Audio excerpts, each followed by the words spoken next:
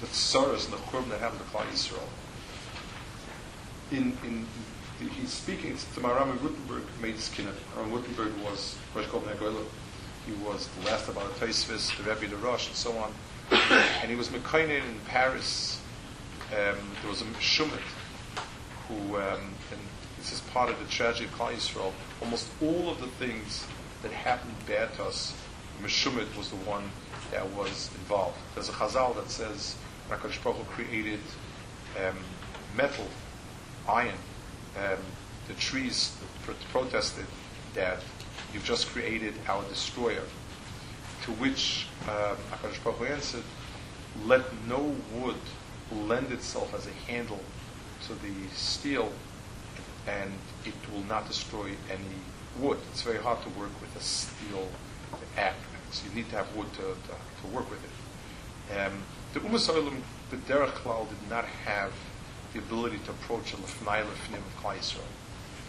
And the Machrivayach, Ma'asayach Machrivayach and Mechitzo, so it was a Meshumet that got the king or the Khan in Paris all riled up. He had a pikuach with Paris.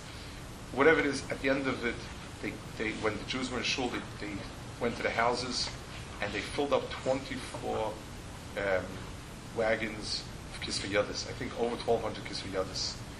And you have to understand something. In those days, this was before the printing.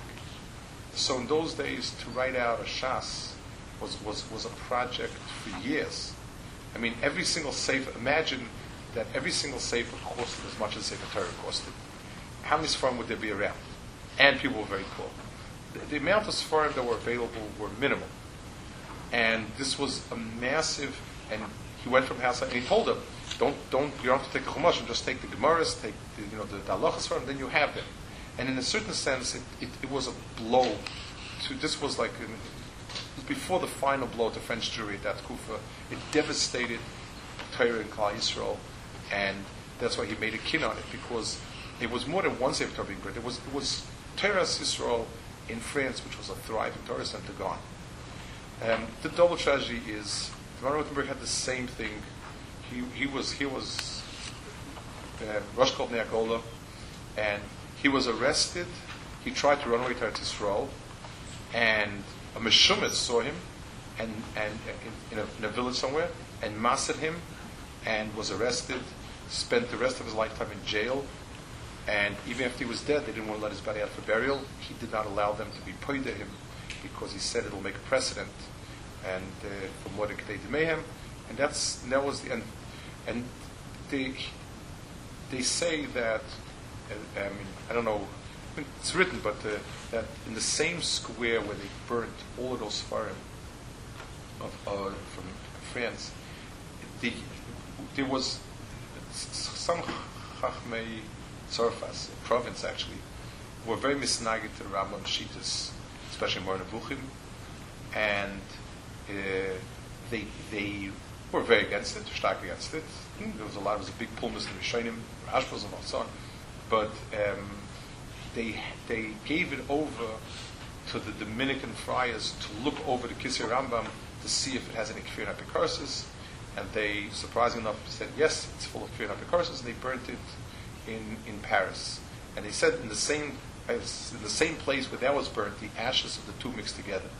It's very hard to separate the tragedies that Klal Yisrael brings onto itself, the Meshumadim, and by, who knows Yad Hashem, I don't know, we're way too small, but the same place that they burned the Rambam's farm, they burnt all these Wagner's farm, the mastering yourself, giving yourself over to the Rambam's farm, to the Umas Olam, everything about it is the tragedy that we are in Gullus.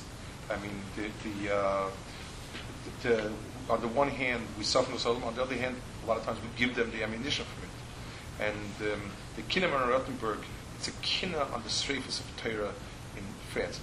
A major Torah center of Klal Yisrael was extinguished. There wouldn't be Torah again in France. Basically, it would never again become a Torah center. They let Jews in for a long time, and then it was very quickly misspelled. There was short kufis of something, but basically, it extinguished the light of Torah forever from a place that produced Rashi and Bali Tosfos and so on. And that was his kinna. His kinna was Every chelik of Klal, every chelik of the world has a makom that has a yichud for its Torah. And there's Chacham Sfarad, there's Chacham Ashkenaz, there's Chacham Tzarfas, and there's Chacham Eretz Yisrael. Every place has its Knech. This, in one fell swoop, extinguished that Chachma, and that's why he's Mekayne. Shal Yisufa Beish, L'Shlema V'Laydi, Chamisab L'Shleim,